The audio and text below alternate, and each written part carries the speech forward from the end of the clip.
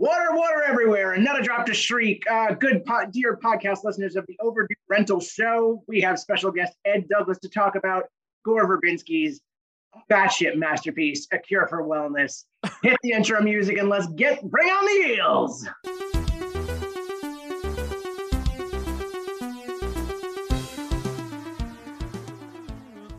Welcome back, everybody, to another episode of Overdue Rentals. I am Matthew Schuckman. And I am Cinnamon Lens Mike Reyes. Not eating peanuts on air, I swear.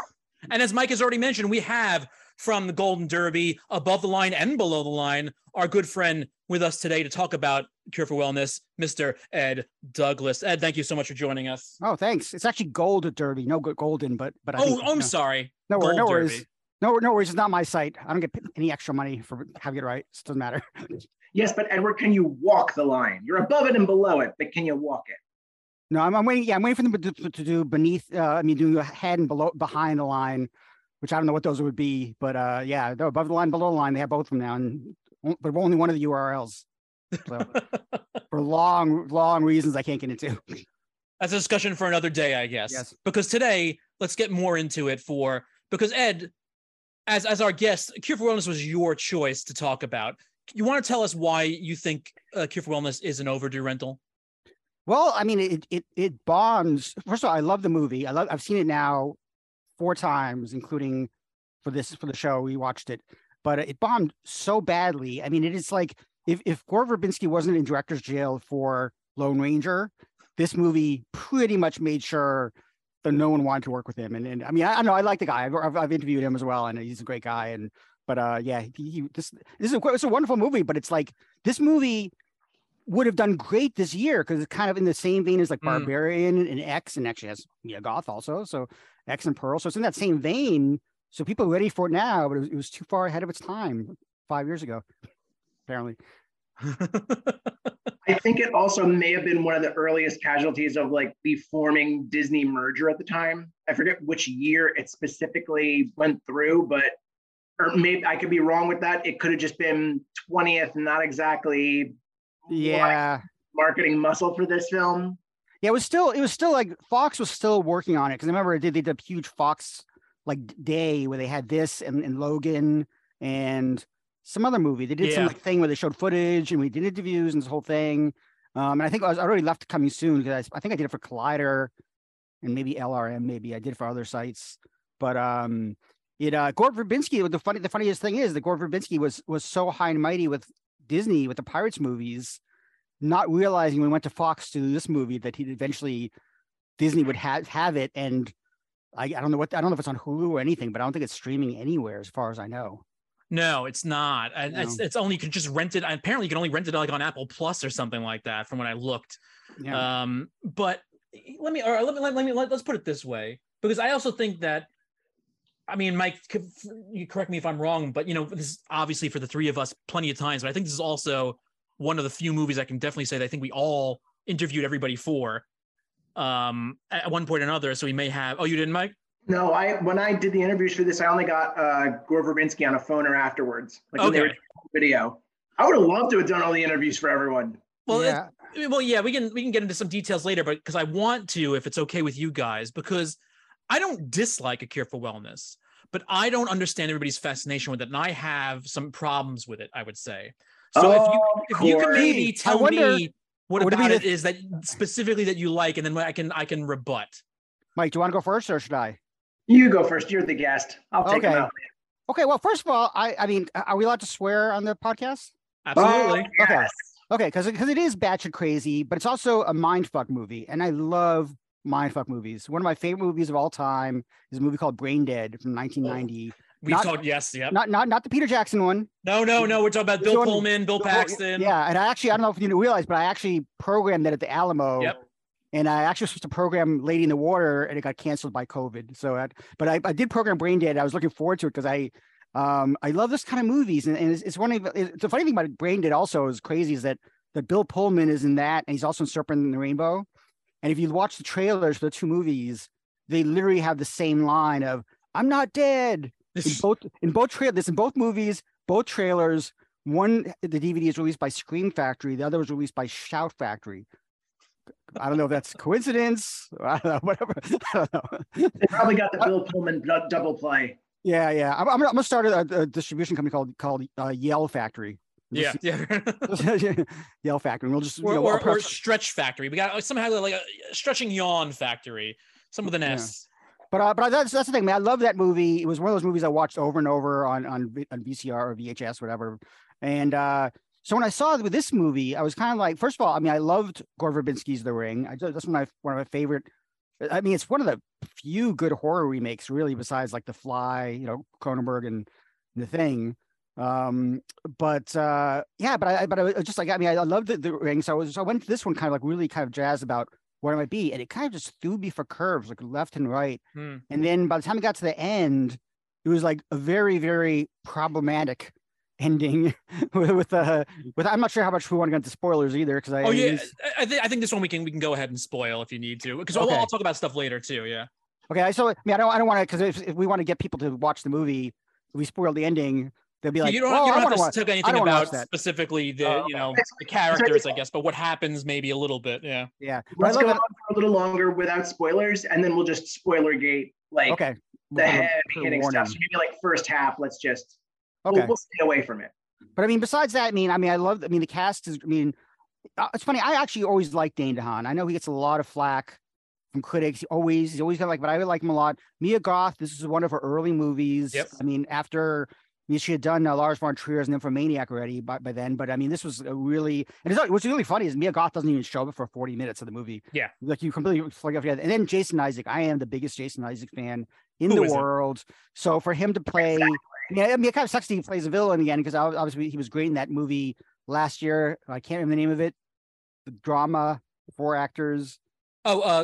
You're talking about oh my god, well, I can't remember the name of it either. No, I know. It's because we're in 2022 now. The school shooting thing. Mass, thank you. Yeah, and then that's right.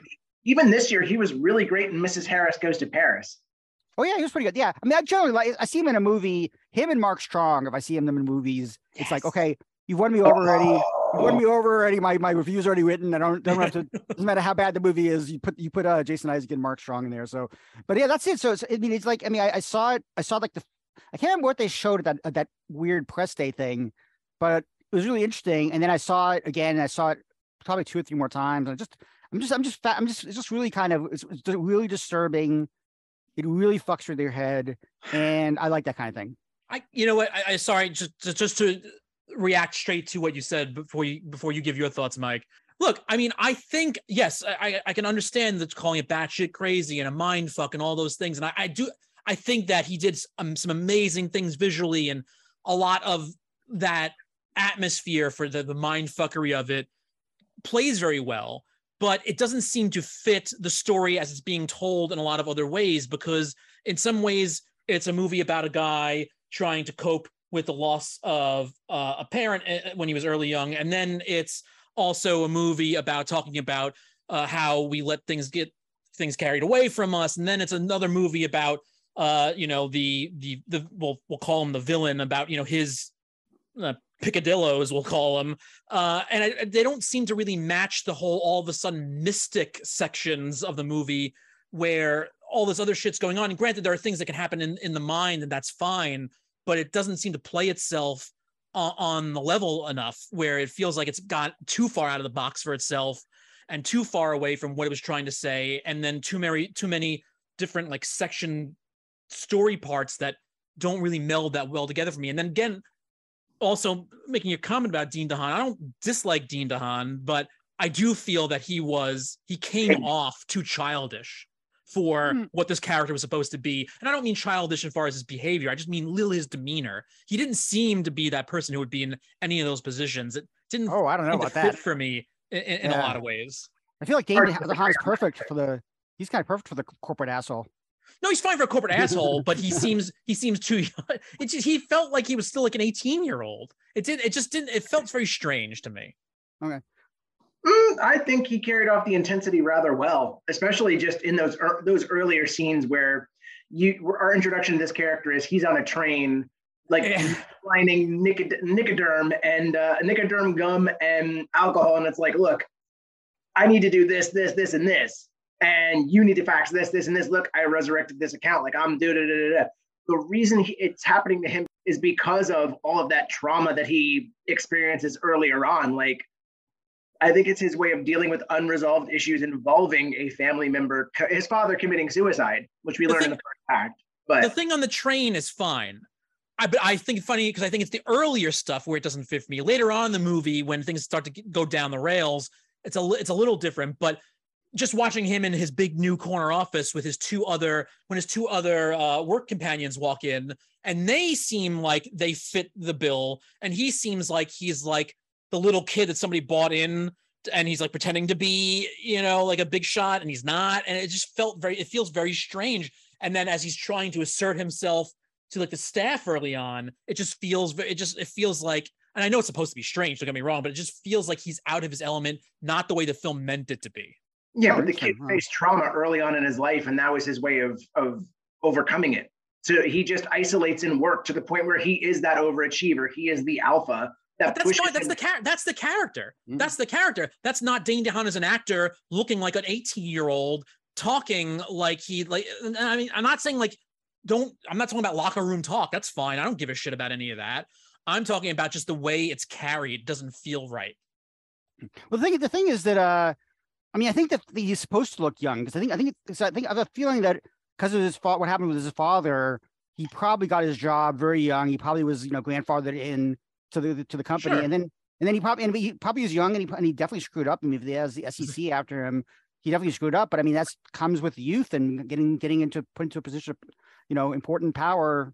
It just felt strange. I don't disagree. It just felt strange for me. That's all I'm saying. I'm not saying he did a bad job. Don't get me wrong. I'm not saying that. It just didn't feel like it was a perfect fit, I guess, for me. Okay, so we're going to call Gordon Verbinski and say, listen, we're going to remake your movie with someone other than Dane DeHaan. And I mean, the first movie didn't make any money, but who cares? Maybe if we remake it, it'll make more money the second time around. We'll call it something different. Give it a different title. There was just too much of like them focusing so much on trying to make it about the actual wellness center and the water and the eels and all this other stuff, which technically, yes, story-wise fits into this grand scheme of the doctor at the end of the day, Dr. Heinrich, Dr. Heinrich Vollmer, right? But in the same breath, it felt like the actual ending was almost an afterthought. So it was like tacked on just to kind of like make an ending where it didn't fit into the rest of what the story was trying. I mean, yes, don't get me wrong. I know there are all the story beats leading up to it, but it just felt disassociated. Yeah, I mean that third act was just like this stuff which comes from nowhere for sure. But part of me was like, wow, they really completely went off the rails. Yeah. And you know what? And this is still a studio movie. It cost $40 million, which for a studio movie is not a lot, but it's he still managed to get one by. The people who probably should have like said, no gore. This sounds too weird. Or maybe he didn't give him the whole script. Maybe he changed stuff, after getting greenlit. Who knows? Well, that's part of exactly why I love this film. I mean, I'm going to lay down a little bit of a brag. I'm on the box. So if you look at the box, I'm right there. It's just 5 stars, my name, but I'm there. And the reason I gave it 5 stars was because those first 2 acts, I am intrigued by what they are doing with this slow unraveling of this man's mind and the many theories that you could put into what exactly is going on, which one I kind of sort of started to formulate when I was watching this. I didn't get to finish rewatching it. But there it is. I don't know if you can see it. There it is. Oh, yeah. So, 5 out of 5, Mike. But then the back has Drew Taylor, so now I guess I can't like it anymore. No, I'm just kidding. I'm just kidding. I don't think Drew listens to this, but well, there goes getting Drew on the show. Yeah, I know, really. But no, I realized I didn't even see that. I didn't even look at that. Yeah, 5 out of 5 stars. Wow. But those first 2 acts are very slow and not very slow, but they're methodical and they're more dreamlike and more. It's winding up to the fuckery at the end. Yeah. And then when that third act does go off the rails, it's so beautifully done that I was just enthralled, totally locked in, even though, spoiler alert, folks, it gets a little bit icky, and we'll talk about that in a moment. Yeah. It's not the sort of icky where it's like salacious in what it's doing. It's like, no, Oh, it's no, pretty salacious. supposed to be fucked up. You're supposed to be, no, you're not supposed to root for this. This is a no-go, folks. And just it's just an experience that you can get carried away in. And I love that Gore Verbinski was allowed to make those sorts of films for a while. Still pissed off that his BioShock never happened, because this almost felt like him exercising his BioShock vibes, at least. I think we all said that to him when we probably spoke to him, because that's exactly. Yeah. I, you know what? I'm good on you, Netflix, for reviving BioShock. And, you know, I like Michael Green. I love Blade Runner. I'm still worried about it. We'll get into that another day. BioShock. I'm a big BioShock fanatic, but I'm still worried about any attempt to make it. Is it because of the Francis Lawrence of it all? But this is BioShock. Is if BioShock was a vehicle for oh my God, Magic Mountain. I was going to say Miracle Mountain. I'm like Magic Mountain. Yeah, no, yeah, that was, in fact, that was exactly, I believe that was cited as like one of the key. It's obvious, yeah. Well, it certainly wasn't Road to Wellville. Well, maybe a little bit of Road to Wellville in there, but you know, could you imagine this in the 90s with Hopkins as Dr. Vollmer? It wouldn't have worked. I don't think it would have worked. They would have toned this down so. Yeah, I don't think Hopkins would have gone as far as Jason Isaac did in the last act. I don't think there's just certain thing that Jason Isaac did in the last act, which is just like, okay, great, you're into this role, but that's a little too far. Well, I mean, I know we're not going as far as you're talking about, but I want to say what I think was funny when doing the interviews for this, because I was talking to Dane DeHaan, and I'm sitting there, and I just say to him, I say, Dustin Hoffman. Actually, what did I say? I said, now I can't remember who I said. I said Dustin Hoffman, Bill Murray, and somebody, I can't remember his name, and he's very confused. He's looking at me like, why are you saying these things? Like, and now Dane DeHaan, famous film dentistry scenes. Like you get put in that pantheon of like, oh, they just did that. Okay, thank you. Well, famous only because, I mean, the Dustin Hoffman one, Marathon Man, we all know and love, is a classic. No one knows this one because no one saw it. No one watched it. I mean, you know, it's funny. You know, I don't know if you looked at the box office numbers by chance, but it made like 8 million in the United States or North America, 16 million overseas. So it's like 24.5 million, and it cost 40 million. And it didn't do well on DVD or Blu-ray either. So it really kind of just, I mean, it never made its money back ever. This was one of the first Blu-ray DVD releases that I was pissed that it didn't go to 4K. Because it was around that time where 4K was starting to pick up, but then you started to notice certain movies didn't go. Like Live by Night was supposed to be in 4K, never happened. Was also pissed off about that because I love it. But 5 stars. Yeah, actually. Oh wait, no, it might be 4.5. I don't remember. I just remember watching Live by Night. But anyway, would you say that? Not, let's say the movie was exactly the same, and I'm not trying to shit on Dane DeHaan or anything like that, don't get me wrong, but let's say the movie was exactly the same, all you wanted to do, but you had a bigger marquee star in the lead. Do you think it would have changed anything, or is it just all the marketing and all the fact that nobody really wanted to see it and that was it? That would not have, I don't think it would change the damn thing, especially because the marketing did kind of get into a bit of a messy hitch where they had viral sites that looked like news reports about like miracle drugs, even to the point where they had like there were sites. Oh, you want to talk fake news? There were websites that looked like they were like low budget, but still kind of legitimate sources that were talking about some sort of wellness cure, basically, and it eventually led to, you know, cure for wellness stuff.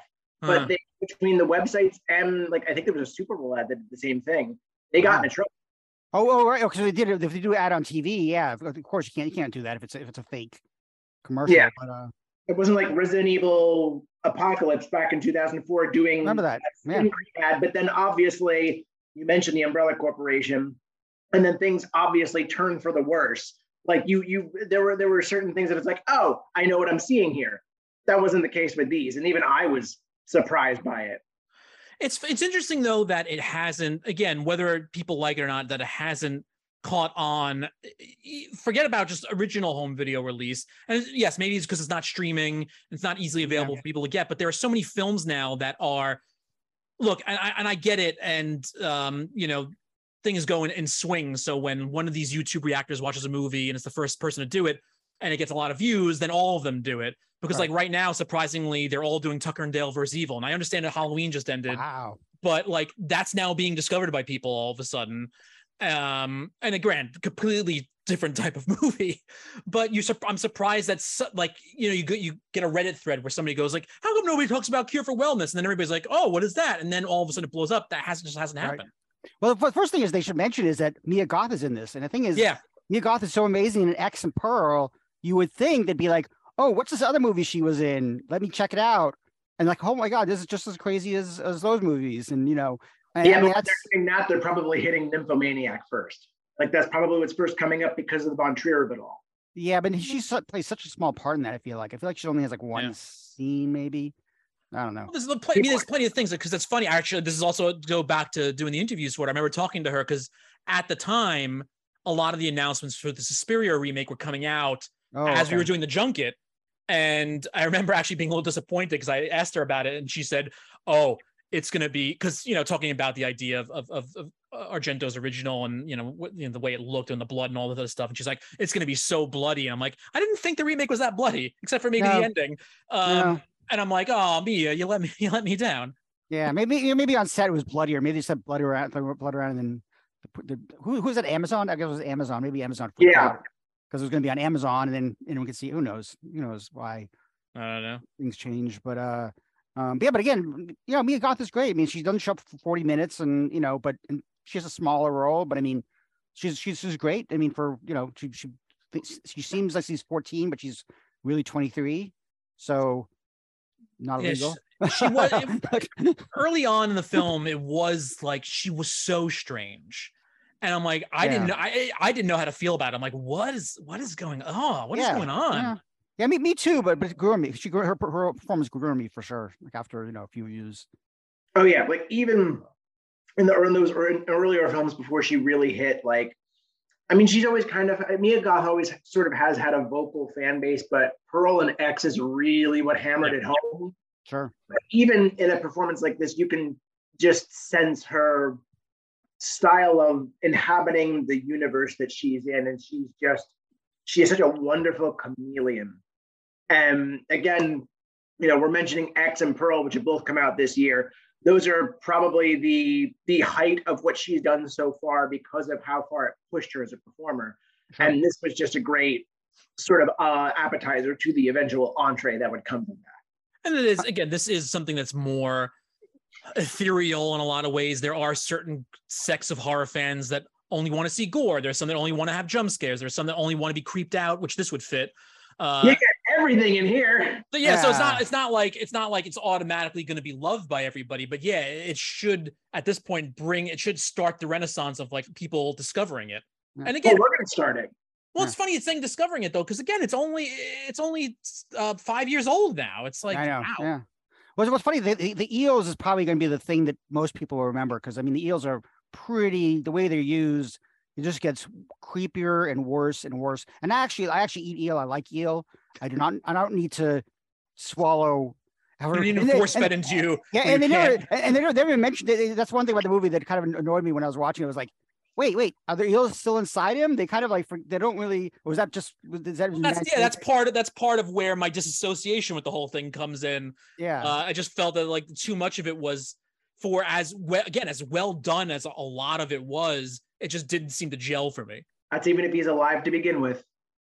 Yeah, well, I'm wondering if a case could be made for after that car wreck, everything else is just him having this weird fever dream, and they just did not give us that final moment where it almost feels like we're going to cut to something like that, because the end of the movie where they're riding on the bike together, it does almost feel like it's going to pull the rug out from under you. Did he have the discussion with those 4 people about the history of the asylum before the car crash?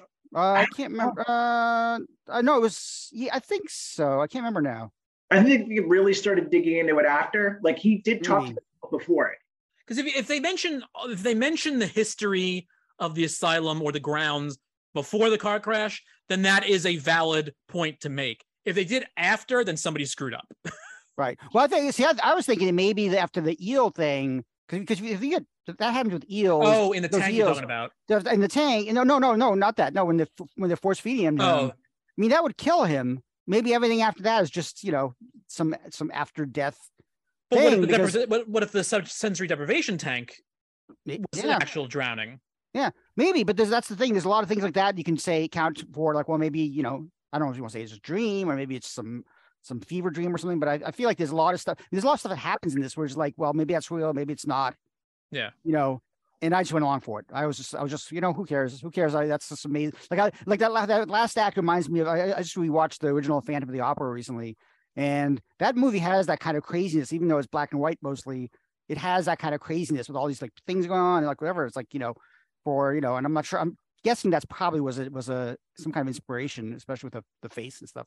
Well, let's do the everybody. If you haven't watched it yet and you want to go watch it first, watch and come back to this timestamp, and let's do the full spoilerific talk about the ending.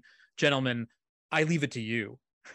Mike, you go first. Before we do, I just want someone to take footage of this movie and send it to the Mighty Boosh's eels, because that would be absolutely perfect. Okay. You Matthew, I know Mighty Boosh, but I'm trying to remember. I don't know. Is this an old Greg sketch? No, well, no. This is Howard gets. I'm trying to think of the name of the character, because it was a Cockney that like Noel played, and he like just showed up the green face with like the white donut eye and the top hat, and he's singing about ales. I can't remember it. I have to go back. Okay. Cut. Just jump over that. It's okay. We can get back to the conversation now. That did not work as well as I thought. Staying in. It was only a spoil. It probably was a spoiler for Mighty Boosh, but more than that. Matthew keeps telling me he is a British comedy fan, but that's okay. You know what? Honestly, Boosh, I only kind of watched the whole thing like through once, and it's not something I revisit as much as other stuff. Other stuff I revisit a lot, so it's fresh in my mind. I don't revisit Boosh as much as I would other things. Hal and Jimmy Jefferson will remember that. Sorry. By the way, another little fact about this movie: it played at the last Button-Umathon ever. It was part of the Button-Umathon, so it was played in like December, and then next year it got canceled and never happened again. Because of this movie. I think it's unrelated. Actually, feels like a weird, a horribly funny sort of segue into talking about the ending. That's all right. Problematic elements of this film. Before you say it, I do want to say that yes, it is weird, because I'm going to say it before it gets ruined for people who haven't seen it yet. Because yes, it is weird for the relationship, but it's not problematic as far as, because I think when people hear that nowadays, it's like they did something they shouldn't have done. It's not necessarily problematic. More of this just fucked up for this. The story is going. I don't think people should think that this film is problematic in the sense that they did something they should have never done because somebody was underage, or they did something that was really racist or something like that, and people are just going to forget it. Story is not condoning what's going on. It's just a fucked up story. Yeah, it is a fucked up twist, but by no means is this movie saying, hey, you want to live a good life? Extend your lifespan over a couple centuries and keep making incest babies. Yeah, I don't even know how. I mean, I can explain it, but I don't even. This is why I'm leaving it to you guys. You guys tell it. Well, what's funny, because that's the kind of stuff that's the kind of stuff that's in Barbarian. That's the kind of stuff that's in that's the kind of stuff people are really getting into these days. So it's like, well, why did this come out 5 years ago? No one saw it. No one. I mean, I don't know what the cinema score was. I don't know if it really matters. I mean, it just kind of came, and people who saw it, Button-Umathon loved it. People who saw it, in our circles loved it, but it bombed, and it's like, it's I mean, I don't think it's even because of the ending. I think it's just because it just couldn't sell itself by that title or by whatever. I think two of the big things that happened here were they probably picked the wrong time to release this, because this came out February 17th to 2017. And it was made for 40 million. I mean, 40 million is not that expensive, but if you release this at a more high traffic time of the year, maybe even this was supposed to be September 2016, if I read correctly. That got delayed. Okay. Yeah. So September would have been great, because this could have been a Halloween movie.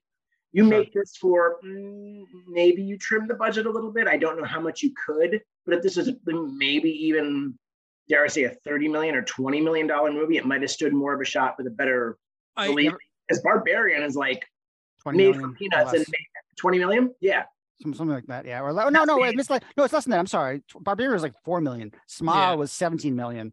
But still, Yeah. but those still, movies- but you're Gore Verbinski. You made these pirates movies. They made $1 billion worldwide. Yeah, Even but the this Lone was after Ranger. Lone Ranger. This Well, was I'll say two things. I'll say two things. A, first, to go back to your comment, Ed, about the cinema score, it was a C plus. Metacritic rating was 47 out of 100, which I think is strange too, because I know a lot of times, sometimes audience scores gets matched into these things, but a lot of our colleagues all really love the movie. So I do find it a little strange, but and I know, look, there's a difference between Spielberg and Verbinski. And yes, there are film fans who are not fanatics, not cinemaphiles, who know directors' names. But I think after a certain point, I would say probably after like 2010, maybe, it became the point where when marketing says from the makers of this or from the director of this, Right. there are a lot of people who don't connect that. And they just think that somebody's trying to put a name on it to make me think, oh, because I like that, I'm going to like this. I'm like, I don't care. And then it doesn't do anything for them. except for that one Comic-Con where they released a trailer for Devil, and the moment they said from the mind of M. Night Shyamalan, I was there. That was pre 2010 though, wasn't it? No, That was late after that. That was after. 2012. Was it what? Oh, really? Movie sucked. Yeah. Yeah, well, that was it's funny. Everyone complains about the theatrical experience and how people are always talking about blah, blah. Devil was one of the first, well, the only movies where I had some rowdy kids in there who I literally had to tell them to shut up because it was just being so noisy the whole movie, and it was a terrible movie too. So I'm not even sure. Yeah, I should have just watched that, and they were probably more understanding. But anyway, let's get into spoilers. So go so for it. spoilers with this. Where do you even begin? Because I feel like this stuff you can't just talk about the end. There's so much stuff that you have to kind of know. Like you have to know what Mia Goth is. That she plays the daughter of this doctor who's not allowed to leave. Yeah, she's on the silent grounds. She's not allowed to leave. Dane DeHaan sees her right before his car accident. Kind of sees a glimpse of her like on a hill, like on her bike, sort of like that. And then he sees her and starts talking to her. And so you can tell that she's kind of naive and inexperienced at things. And she talks about how she has a condition that's also trying to be healed by her father, not her father, it's listed that she's related to him, right? He is her father. Okay, it is mentioned early on. I can't remember now. Yeah. He's trying to heal things, but then it later turns on that he has elongated his own life. He is the original doctor from the early 1900s that was in an incestuous relationship with his daughter that caused the villagers to burn down everything that he owned. Yep. And so he's actually disfigured. He has this wonderful Mission Impossible mask that he wears so he can look like Jason Isaac. And he has been breeding his own daughter, basically, in essence, over and over again, so he can keep sleeping with her. Kind of, yeah. I think that's kind of nails it, sort of. But I mean, the thing is that there's also the whole German Ubermensch trying to like create the perfect. I mean, that's the whole thing. The whole reason he's doing this because he wants a bloodline. And of course, when you're German, you're saying I want to have a clean bloodline. You immediately think of the Aryan race things of Hitler and all that stuff, and it's like that's kind of problematic because it doesn't actually mention that he had any he was around for 200 years. We're in sort of Germany, so I mean, who knows? Yeah, but I guess he was isolated that whole time. I think he's got to rebuild that thing. I don't think his if he had any involvement with the war, it would be probably to look after injured soldiers they brought up there or something like that. It doesn't seem to be implying that Himmler was coming up to talk to him about eugenics and creating a master race, to me at least. But he was doing these experiments on people, just like Hitler's people were, and he's looking for the master race, which is like I mean it's. He's in Sweden now, right? This whole thing's in Sweden. I don't know if they were speaking German. I know they're speaking German, but the asylum's in Sweden. They said we're sending you to Sweden. Oh, okay. So the whole thing takes place in Sweden, which it doesn't mean that he can't still be in contact. Right. But Swiss Alps. Swiss Alps. Okay. Yeah. So no extradition, no financial worries, and he can love his daughter all he wants.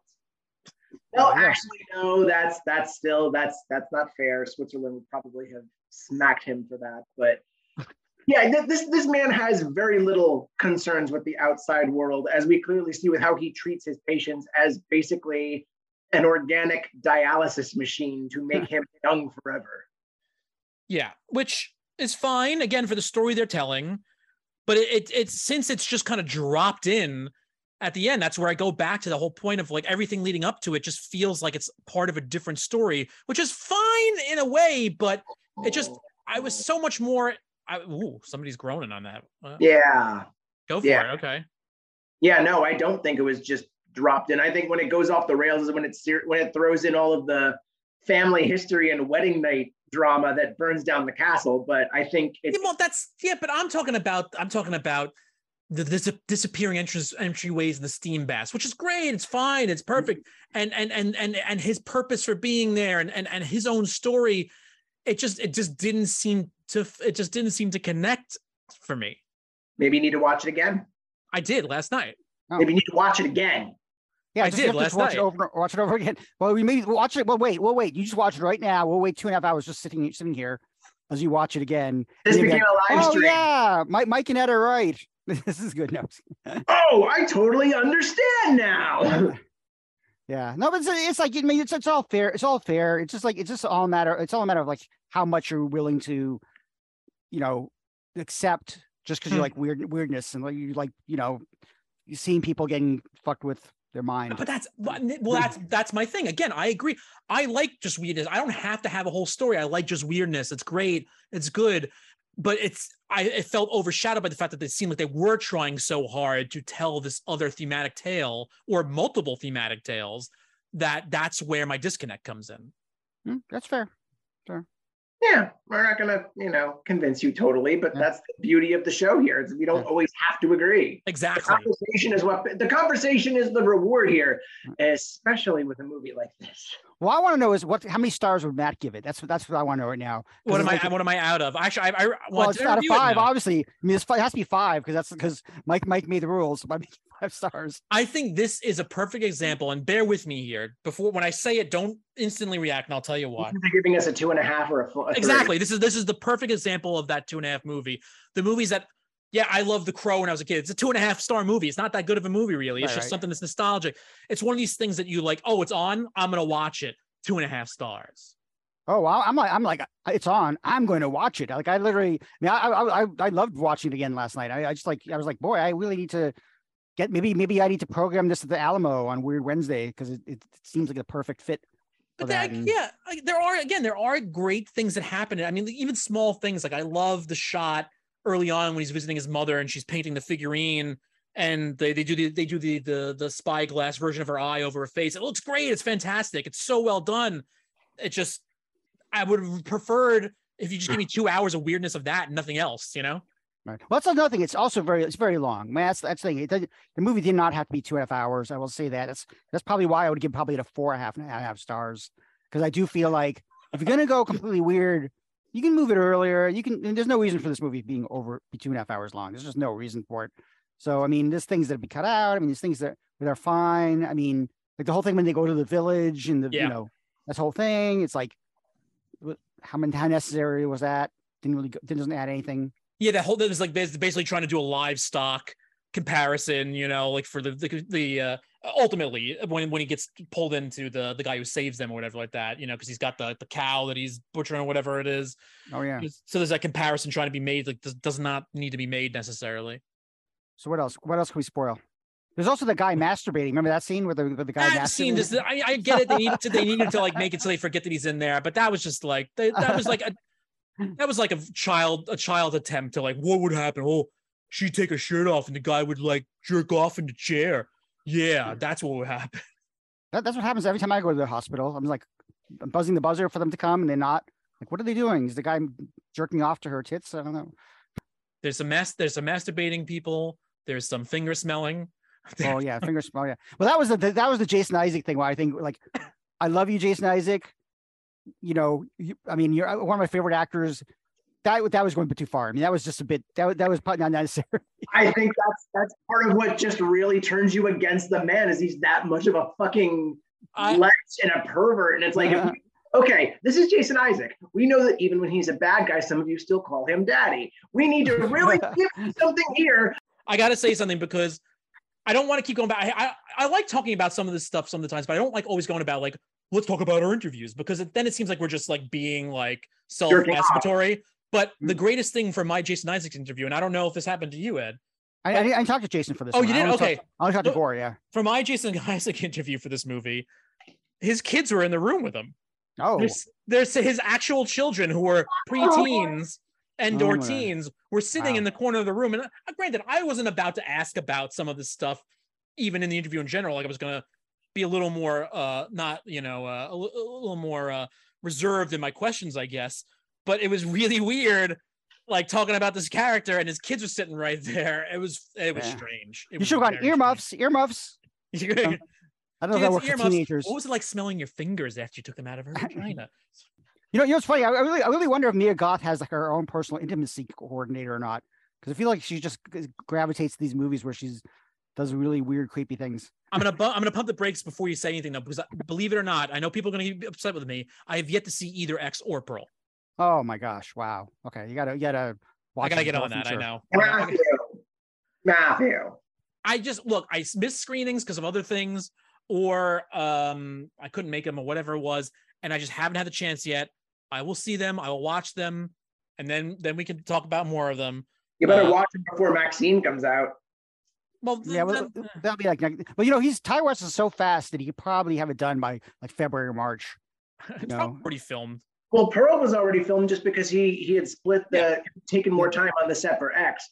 Maxine, I know he was writing after that, and now they're filming it. So Ed might be. Yeah, I writing. know, but it's like it'll be like an 8. I'm sure they're not gonna. It's 8/24. They haven't made much money. I'm sure they're gonna. It's gonna be like 8. He's really, the thing is, he's really fast. He edits it himself. They can shoot in 18 days. He can edit himself. You know, I'm sure Tyler Bates is gonna do the music again. And It's so strange though that he was technically like out for the count for like a few years. Not to say he wasn't working or making movies, but like it seemed like it's almost like you forgot he existed for like a few months, and No, then he's all a of a sudden it's like his productivity was like out of the box. no, he's. Well, I talked to Ty again, bringing the interviews. But I mean, I've known Ty also for a long time. But I mean, he actually was doing TV, and that was like a whole thing. That was a whole thing for him. He wanted to do TV to kind of learn, meet new people, like in the below the lines thing, and also work with different people. He wanted to kind of learn. He wanted to bring what he could bring to the table, and then he just had this idea that turned into a trilogy, which which is really odd because sometimes you have the Peter Jacksons who are going to make it 2 movies, and it's like, oh no, let's make it 3 now, whatever. But I think he takes 1 and now he has 3. Yeah, I will say. Oh, go ahead, Mike. Sorry. No, go on.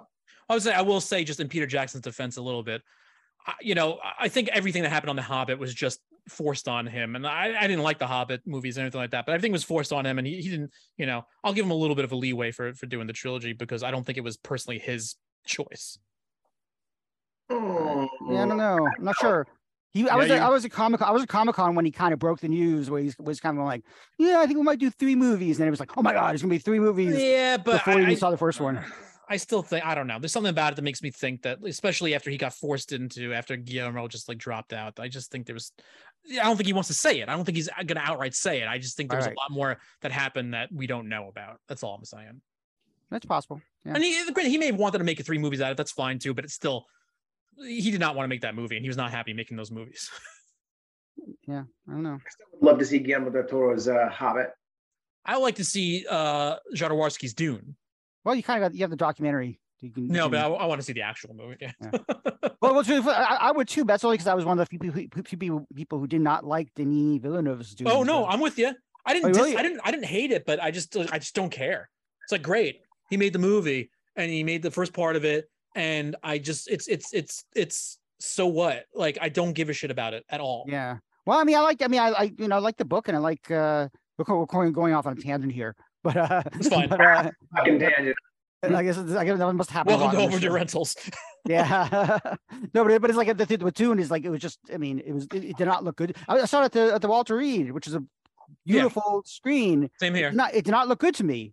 And I'm like, how do people watch this movie and think it looks good? It looked fine, but here's what I will say, and then we'll wrap it up because everybody complains about watching stuff like Game of Thrones at home. It's too dark, can't see anything, all this other stuff, and then people complain. The DPs want to say it's your TV and all this other stuff. And granted, there's some of it that's true and some of it's not. But I saw it again at Walter Reed as well because this is the P&I for New York Film Festival, and I remember this whole thing about to me, I'm like, all right, The sandworms, of course, are a big thing. We're going to want to see what it looks like out of the sand. And then when it comes out of the sand and you can't fucking see the goddamn thing, it's just like so stupid to me that that's what you would choose to do.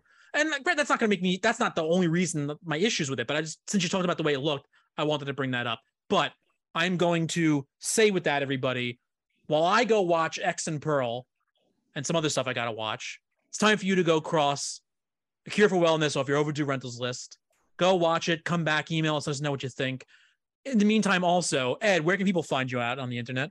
Okay, I'm on Gold Derby pretty regularly, goldderby.com. I do a lot of the box office stuff and some odds and ends whenever they need me to. And I do interviews in box office at Above the Line, and which there's a certain point where I'm probably going to have to say, okay, these two columns are exactly the same. I'm going to have to say goodbye to one of them, but hopefully not. And then I also do interviews and stuff at Below the Line. Also, I do Below the Line interviews. So I have a lot going on at those three sites pretty much. And then at my own site, The Weekend Warrior, which has been on a hiatus for a month. I'm supposed to try to start it up again this week. I have not written anything yet, but I've also set a new limit that I'm only going to work 2 hours. Yeah. So The Weekend Warrior is only going to be 2 hours. I'm going to take 2 hours. And when you read how much I wrote in 2 hours, you'd be like, holy shit, this guy can write a lot in 2 hours. He doesn't spend a lot of time tinkering and stuff. And Mike, where can people find us? Oh, I get to talk now. Oh, that's good. Ooh. What? When we're not busy drinking our eels and, doing our mountain excursions into the pure fucked up parts of whatever lies in the Swiss Alps, you can find us. Okay, I don't have my notebook in front of me, so I'm going to have to do this all from memory. Ooh, here you go, kids. On Twitter at Rentals Overdue, on Facebook at Overdue Rentals Show, and on Facebook might be Overdue Rentals, and then Instagram might be Overdue Rentals Show. Yeah. Okay, so if Matthew says I'm right, then I'm right here. So co-host here, he backs my call. I think. What is the video? Is there YouTube too? Is there YouTube where the video goes, or video will be coming soon to special places? We really wanted to get that going, but unfortunately we haven't done that just yet. But what we have done is 60-something episodes of Prime podcasting dives into pretty much anything you could expect from a lot of different people. You might be surprised with some of the guests that we've gotten and some of the films we've covered. So if you want to go ahead and check out our back catalog, you can find us wherever you ethically source your podcasts, Spreaker, Spotify, Audible, Apple. And also, if you want to send us love letters, recommendations on Airbnbs to stay in the Swiss Alps, you can email us at overduerentals@gmail.com. You can also tell me if I've completely borked this outro, because again, I'm down in the basement of my new house. I don't have my notebook down here with me. I wanted to test signal strength because I've got junkets coming up, and it's like, okay, I want to make sure people can hear me and I don't look bad down here. But getting back to the point. Well, this is IR. This is IR to your right. It just says IR. It's on air. Oh, is it? Oh, there we go. Okay. I assumed that was it, but it was just like I was seeing the IR this whole time. So yeah, it's not all totally set up down here. However, we are totally set up to receive comments, subscriptions, likes, everything that you want, reviews. Just if you want to help keep the Overdue Rentals rental counter running like clockwork, as you've heard from this episode, just go ahead and send us your feedback. And with that, I guess it is just time to wrap us up with a nice, hearty bye-bye.